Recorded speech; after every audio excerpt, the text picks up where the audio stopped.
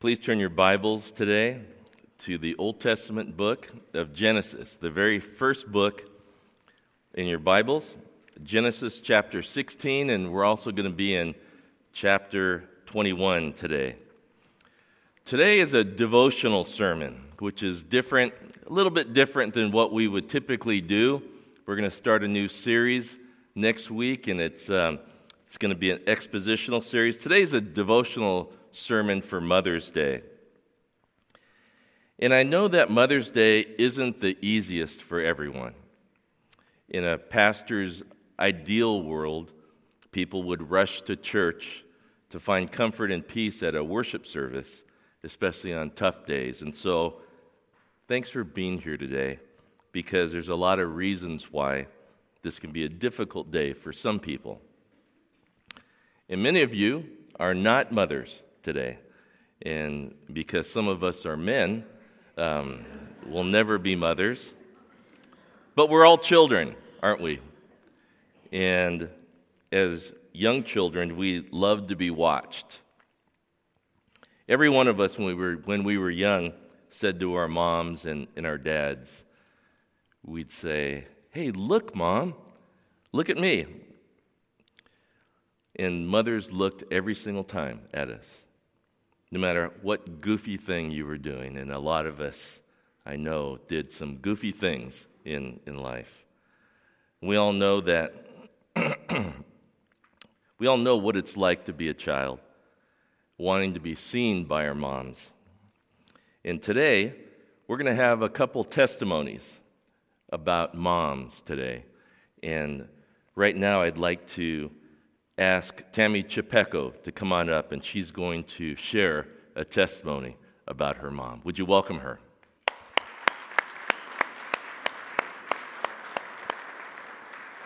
Hi. Do I use this microphone? Okay. I also, if you know me, I talk a lot, and it's hard to write very little about my mother. So I'm going to have to read straight from my page because I wrote a lot. And I was given a time frame. So, describing my mom, she's already crying. Okay. Don't look at her. Describing my mom in a few sentences still proves to be one of the hardest tasks, even after 23 years of knowing her. Therefore, if I were to try, I'd say she's complex. She loves the simple things, like listening to The Greatest Showman soundtrack with my dad, spoiling their doggy, and having dessert every night. She's indescribable, totally unique, and totally irreplaceable. She knows what she likes and what she stands for, and she will make all of which known. But she's also one of the most freely giving, caring, and thoughtful people when it comes to hosting, celebrating, and her responsibilities to family and community. One of my favorite memories with my mom was working together at the gym I grew up practicing gymnastics at. The way working together came about is actually very indicative of who my mom is. She started working as an administrator for the gym when the recession hit and my dad was between jobs, but quickly she became an important fixture there, going from gym mom to employee. We would go, stay, and come back from the gym together 4 days a week. Soon after, I began coaching, and we actually became coworkers. Looking back, it was a really special time to share in the events and the culture of the gym, and to be part of the gym family together. I would find little times to sneak off the floor and startle my mom in the office, and we would heat up our dinners together and eat them at adjacent desks while she was listening to her Oldies Pandora radio station.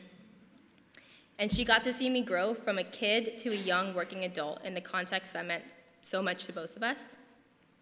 And now she still even works there, and I live in Orange County, and I even coach at a different gym. But practicing and coaching and working, all those values and skills were grown and honed with my mother just feet away from me. And I'm super, super proud of that. My mom helped me grow spiritually by trusting the Lord with her only daughter. My parents did an amazing job raising us in a faithful, healthy household. They taught us the meaning of Easter and Christmas. We incessantly listened to Jana and Lyra in the car.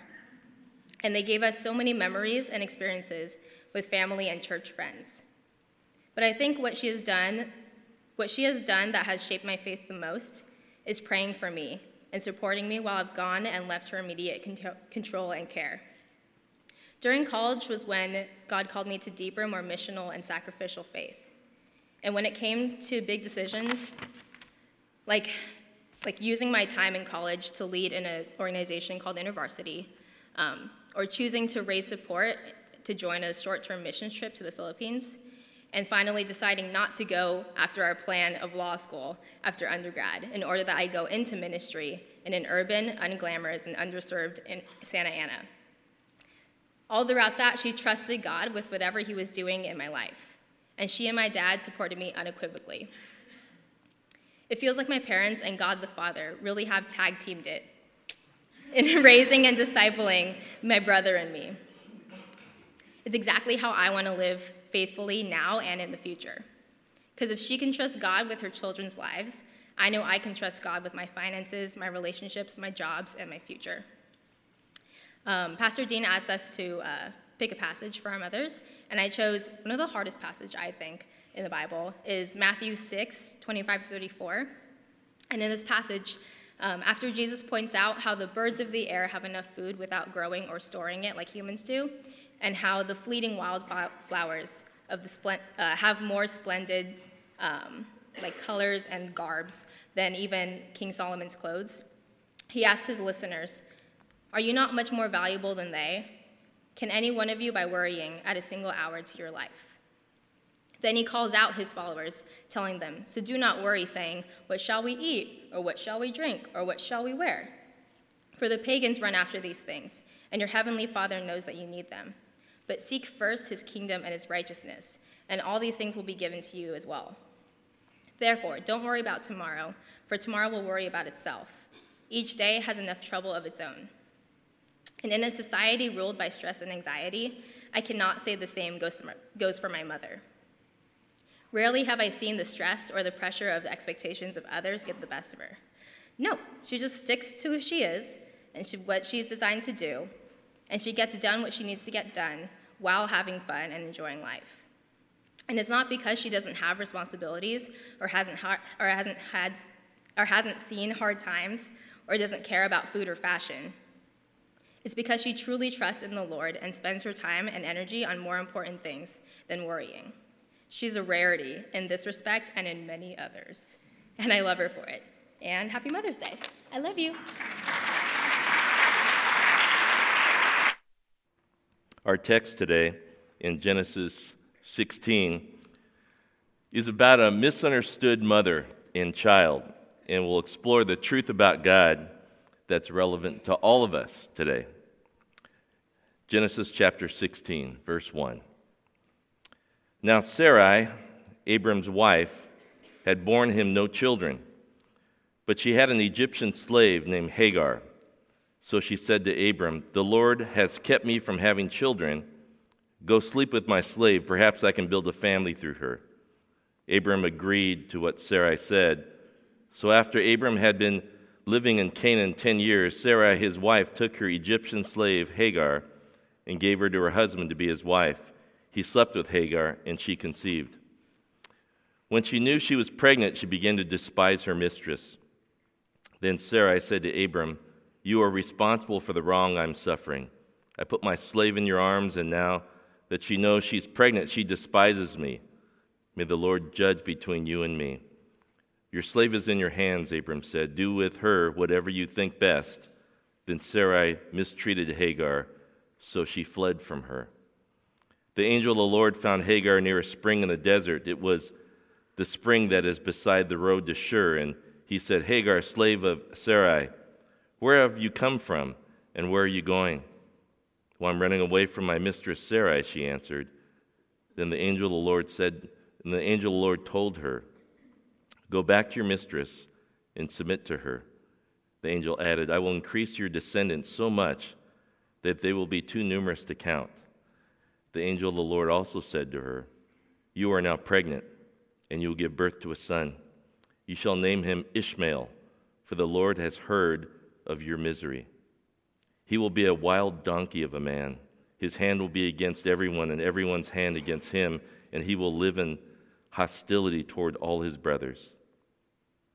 and she gave this name to the Lord who spoke to her. You are the God who sees me. For she said, I have now seen the one who sees me. That is why the well was called Bir Lahai Ro. It's still there between Kadesh and Bered. So Hagar bore Abram a son, and Abram gave the name Ishmael to the son she had born. This is a story of how God sees a mother and a child. And the first part of this story is about a misunderstood mother. In our text, we see this mother, Hagar, and she's an immigrant from Egypt. And she has no sense of belonging at all. She's running away from a household where her body has been used to produce offspring for an infertile couple. And Hagar is trapped in a culture where she feels as though she is invisible. She has no rights, no dignity. She has no freedom. She has no choices. And frankly, she's just had enough. Hagar feels like a nobody with no name. In fact, she's referred to by Abram and Sarai as the maid or the Egyptian slave. And Sarai and Abram probably didn't really see Hagar as a person.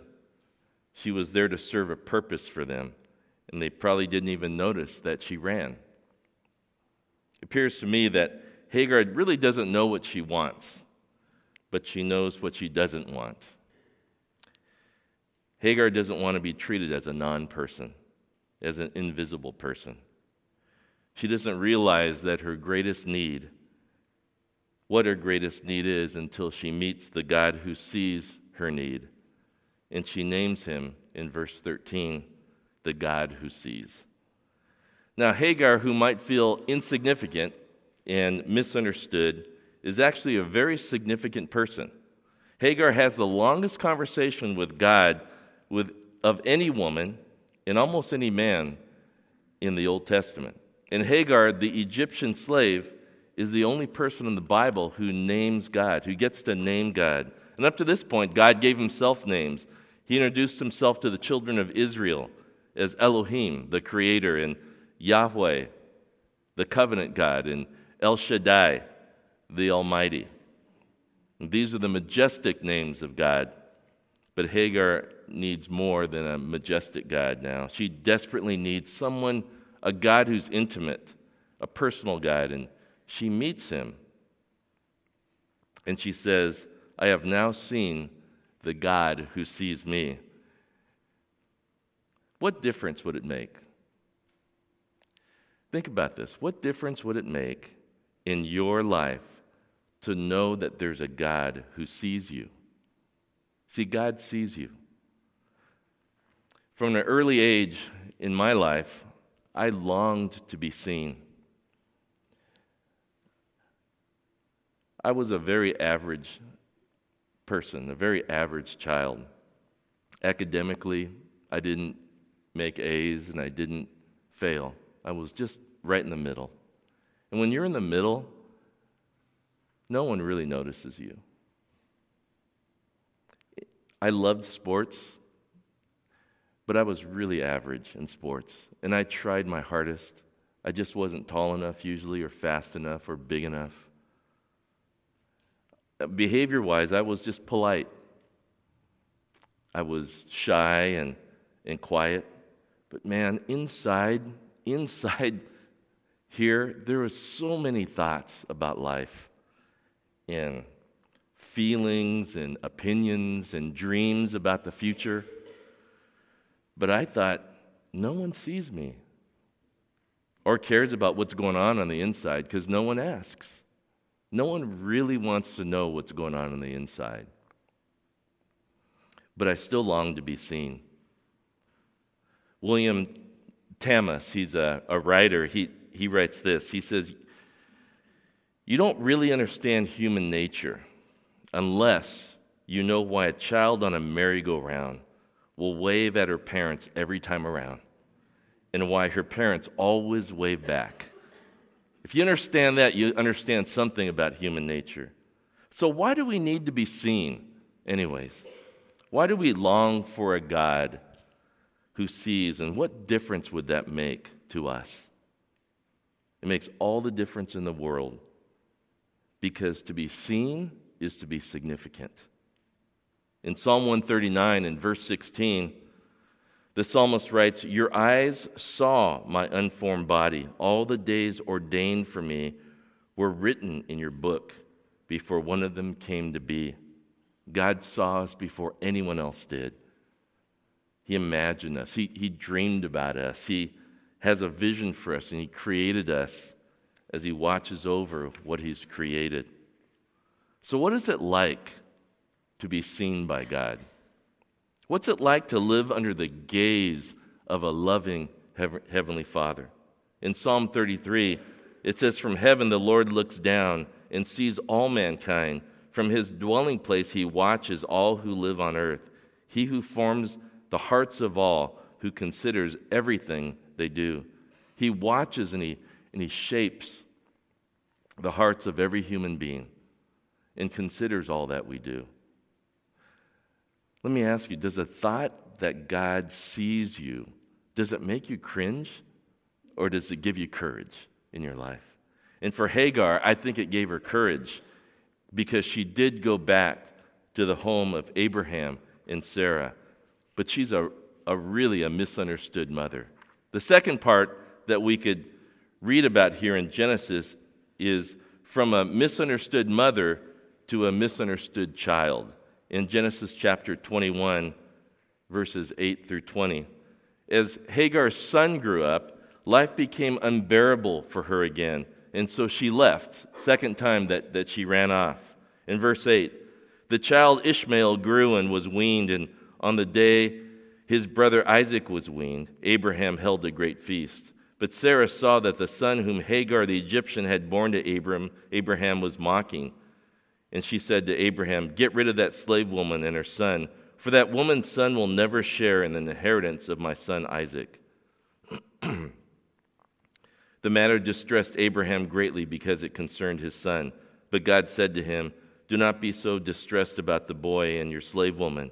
Listen to whatever Sarah tells you, because it is through Isaac that your offspring will be reckoned. I will make the son of the slave into a nation also, because she is your offspring.' And early the next morning, Abraham took some food and a skin of water and gave them to Hagar. He set them on her shoulders and then sent her off with the boy. And she went on her way and wandered in the desert of Beersheba. When the water in the skin was gone, she put the boy under one of the bushes. And then she went off and sat down about a bow shot away, for she thought, 'I cannot watch this boy die.' And as she sat there, she began to sob. And God heard the boy crying, and the angel of God called to Hagar from heaven and said to her, 'What is the matter, Hagar? Do not be afraid. God has heard the boy crying as he lies there. Lift the boy up and take him by the hand, for I will make him into a great nation.' And then God opened her eyes, and she saw a well of water. And so she went and filled the skin with water and gave the boy a drink. And God was with the boy as he grew up. He lived in the desert and became an archer." Here we see Hagar being met by God again. And God opens her eyes to see something that she didn't realize was there, which He always does. It happens in our community when, through various reasons, someone in our community, a family, finds themselves at the end of their resources, at the end of their rope, and they feel hopeless, and they feel like they just can't do it anymore. It's a desperate situation. And that's what we're reading about right here. But the son grew up in the desert because Hagar had discovered the source of life in the desert. And God gave Hagar courage, and she discovered what it was to be strongly supported by God. And when no one else knows, and no one else cares, and when no one else sees and no one else helps, that God sees and He cares and He helps and He gives hope. And to be seen by God is to be known. You see, He is a God who sees. And when we look back at our lives and up and down journey of our relationship with God, we can point to times when, as we look back and we see that He's been watching over us the whole time, even though when we're going through that time, it doesn't feel like He sees us, even though we weren't necessarily aware of it at the time. You see, we worship a God who sees. Last year, there's tons of people who come to this blessing of a church campus that God has given Nova.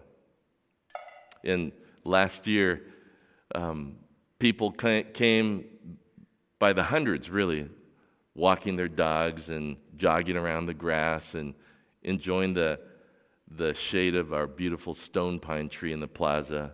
And of course, families playing in our playground. It was just last year that a family came to play on the playground on a Sunday late in the morning. And they came just as we were finishing worship, and there were just people streaming onto the plaza. And so they came in because from their immigrant family, and they came in because they were looking for something, and they contacted one of our leaders, and they asked a curious question because they noticed that we were a church. And they came and asked one of our leaders, "Where are your gods? Where are your gods?" Because they wanted to pray to our gods. In their home country, they would often go to a church where there were statues and paintings and stained glass depicting people that they thought were gods. And so they wanted to come in and see our gods and pray to our gods. And in Isaiah 44, it states it really clear that idols know nothing. They understand nothing. And their eyes are plastered over so they cannot see, and their minds closed so that they cannot understand. These people were trying to pray to gods that cannot see them. But we are not invisible, and neither is God. And that's what Hagar discovered when she fled to the desert. She discovered that God sees me, and He knows my name.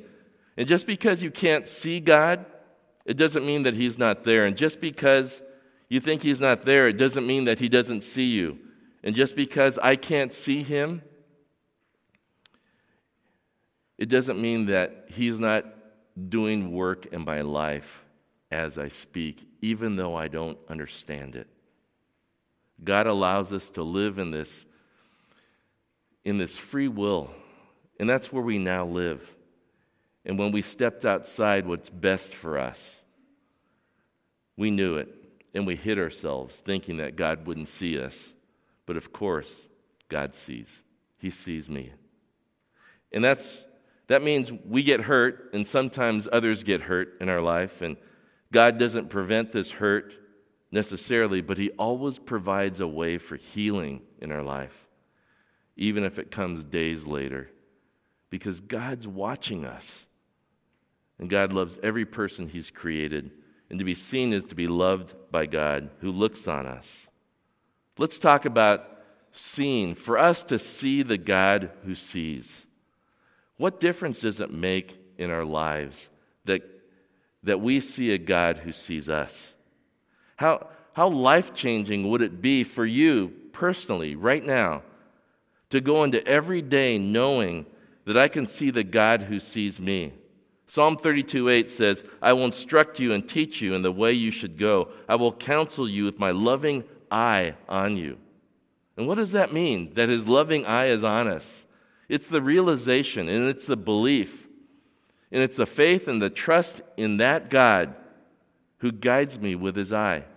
Our lives are sometimes so active and so busy, so superficial sometimes, that it's easy to forget that God has His eye on you. And when you're a disciple, when you're a follower of Jesus, whether you like it or not, you have the life of Christ residing in you. And even when you think you're in a crowd of people who don't know Him, or maybe you're hanging out at a party trying to warm yourself by an outdoor fire with people who don't know Jesus, He's still with you. There's a story in the Gospels, one of my favorites, of it happened right after the arrest of Jesus, just hours before the cross. Jesus was arrested and taken away, and all his followers just scattered. And one of his disciples, Peter, he found himself anxious and worried, but warming himself around a fire with other people. And he was asked, Peter was, "Hey, didn't you know that man who was just arrested? Didn't you know Jesus?" And in verse 60 of Luke 22, Peter replied, "Man, I don't know what you're talking about." And just as he was speaking, the rooster crowed. And the Lord turned and looked straight at Peter. And then Peter remembered the word of the Lord had spoken to him, "Before the rooster crows today, you will disown me 3 times." And he went outside and wept bitterly. And I got to think, what was that like for Peter to be warming himself by the fire, someone to say, "Hey, didn't you know Jesus, the guy who was arrested?" And Peter says, "No, I didn't know him." The rooster crows and Peter turns around, and it's Jesus being led by some soldiers. And they lock eyes. Peter momentarily took his eyes off of Jesus, but Jesus never took his eyes off of Peter. What do you imagine the look that Peter got from Jesus? What was Jesus thinking when they locked eyes right after Peter denied him? You think Jesus was thinking, "Peter, I knew you would fail. I knew you would let me down. I'm done with you, Peter"? Do you think that's what Jesus was thinking when he locked eyes with Peter? Because I don't think so. I think Jesus was thinking, "I knew you'd fail, Peter, but I love you. And I know that you still love me." Well, we're going to have a second testimony of someone's mom today. And so today, as we get ready to close our teaching time, I'd like for you to welcome Danielle Kwan and Stephanie Cortez. Would you come on up? Welcome them.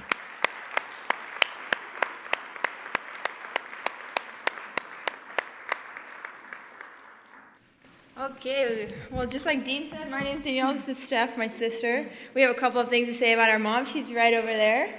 Wave your hand, Mom. Shirt. Yeah. Number one, I should preface this that she hates being the center of attention. So she probably likes that we're up here, but also secretly doesn't like it a little bit. But hopefully you can just bear with us for like 4 minutes, because that's all we have.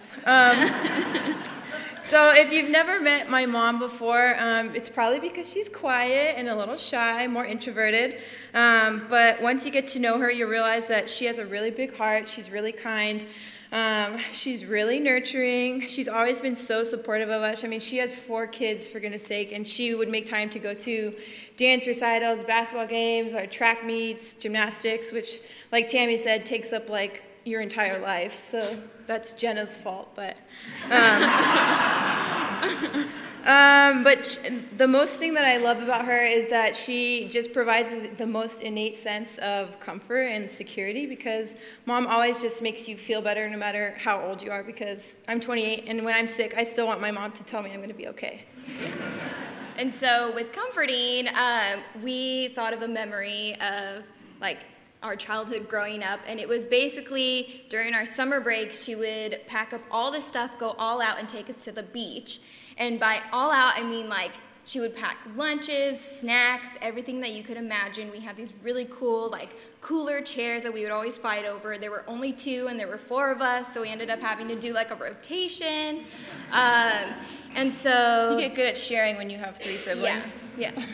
Wait. No, yeah, 3 siblings. I was like, there's 4 of us. Yeah. But you only have 3 siblings. Yeah.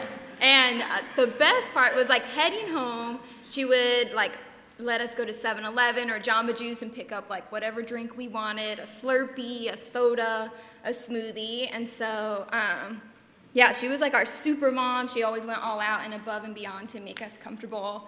And she hated the beach, like hated the sun too. So if you know her, like she burns easily, so that was amazing. Yeah. And then spiritually, we want to talk a little bit about what she did for us spiritually.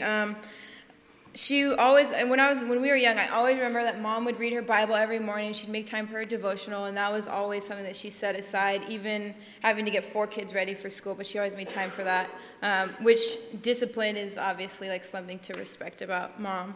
But more currently, and when I think about how she's still feeding into us spiritually, I think about, similarly to what Tammy was saying, of prayer. Our mom is really good at praying for us, and she verbalizes that to us. And you don't realize that that's important until you don't have that in your life. And so it's nice that you always have Mom there praying for you. And even like when I was going through PT school just last year, that was a time of so many doubts and fears and insecurities in my life. And my mom was always really good about edifying me and encouraging me, saying that she knew that I could do it, but that she was praying for me. And she would always finish out everything. She's really good at listening, and if you know Steph, she can be like super tangential, and Mom sits through like hour-long stories that could be 10 minutes. But Mom is always really good at listening, and so even when I just wanted to vent about anything that I had going on in my life, she listened, and she always finishes up with like, "I'm praying for you." And when she says that, it's like there's those few simple words, but they mean the world to you, and you know that it's genuine, and you know that she's relying on God to give her the support that she can give me. And so it's just this cascade effect of support that is really important to have in your life. Yeah, and with constant support, we wanted to kind of reciprocate that and share a Bible verse with you. So it's from Romans 15:13, and it says, "May the God of hope fill you with all joy and peace as you trust in him, so that you may overflow with hope by the power of the Holy Spirit." So it's a very simple but meaningful verse, and we just want to remind you that even when you're feeling tired and all you want to do is just come home from work and sleep, that God is our true source of happiness and fulfillment. And on that note, we love you. Happy Mother's Day. Happy Mother's Day.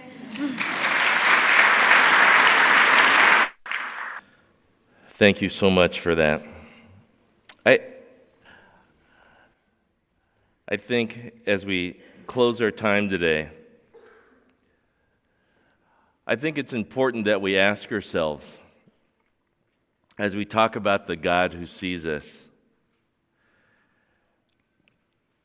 have you fixed your eyes on Jesus, the author and the finisher of our faith?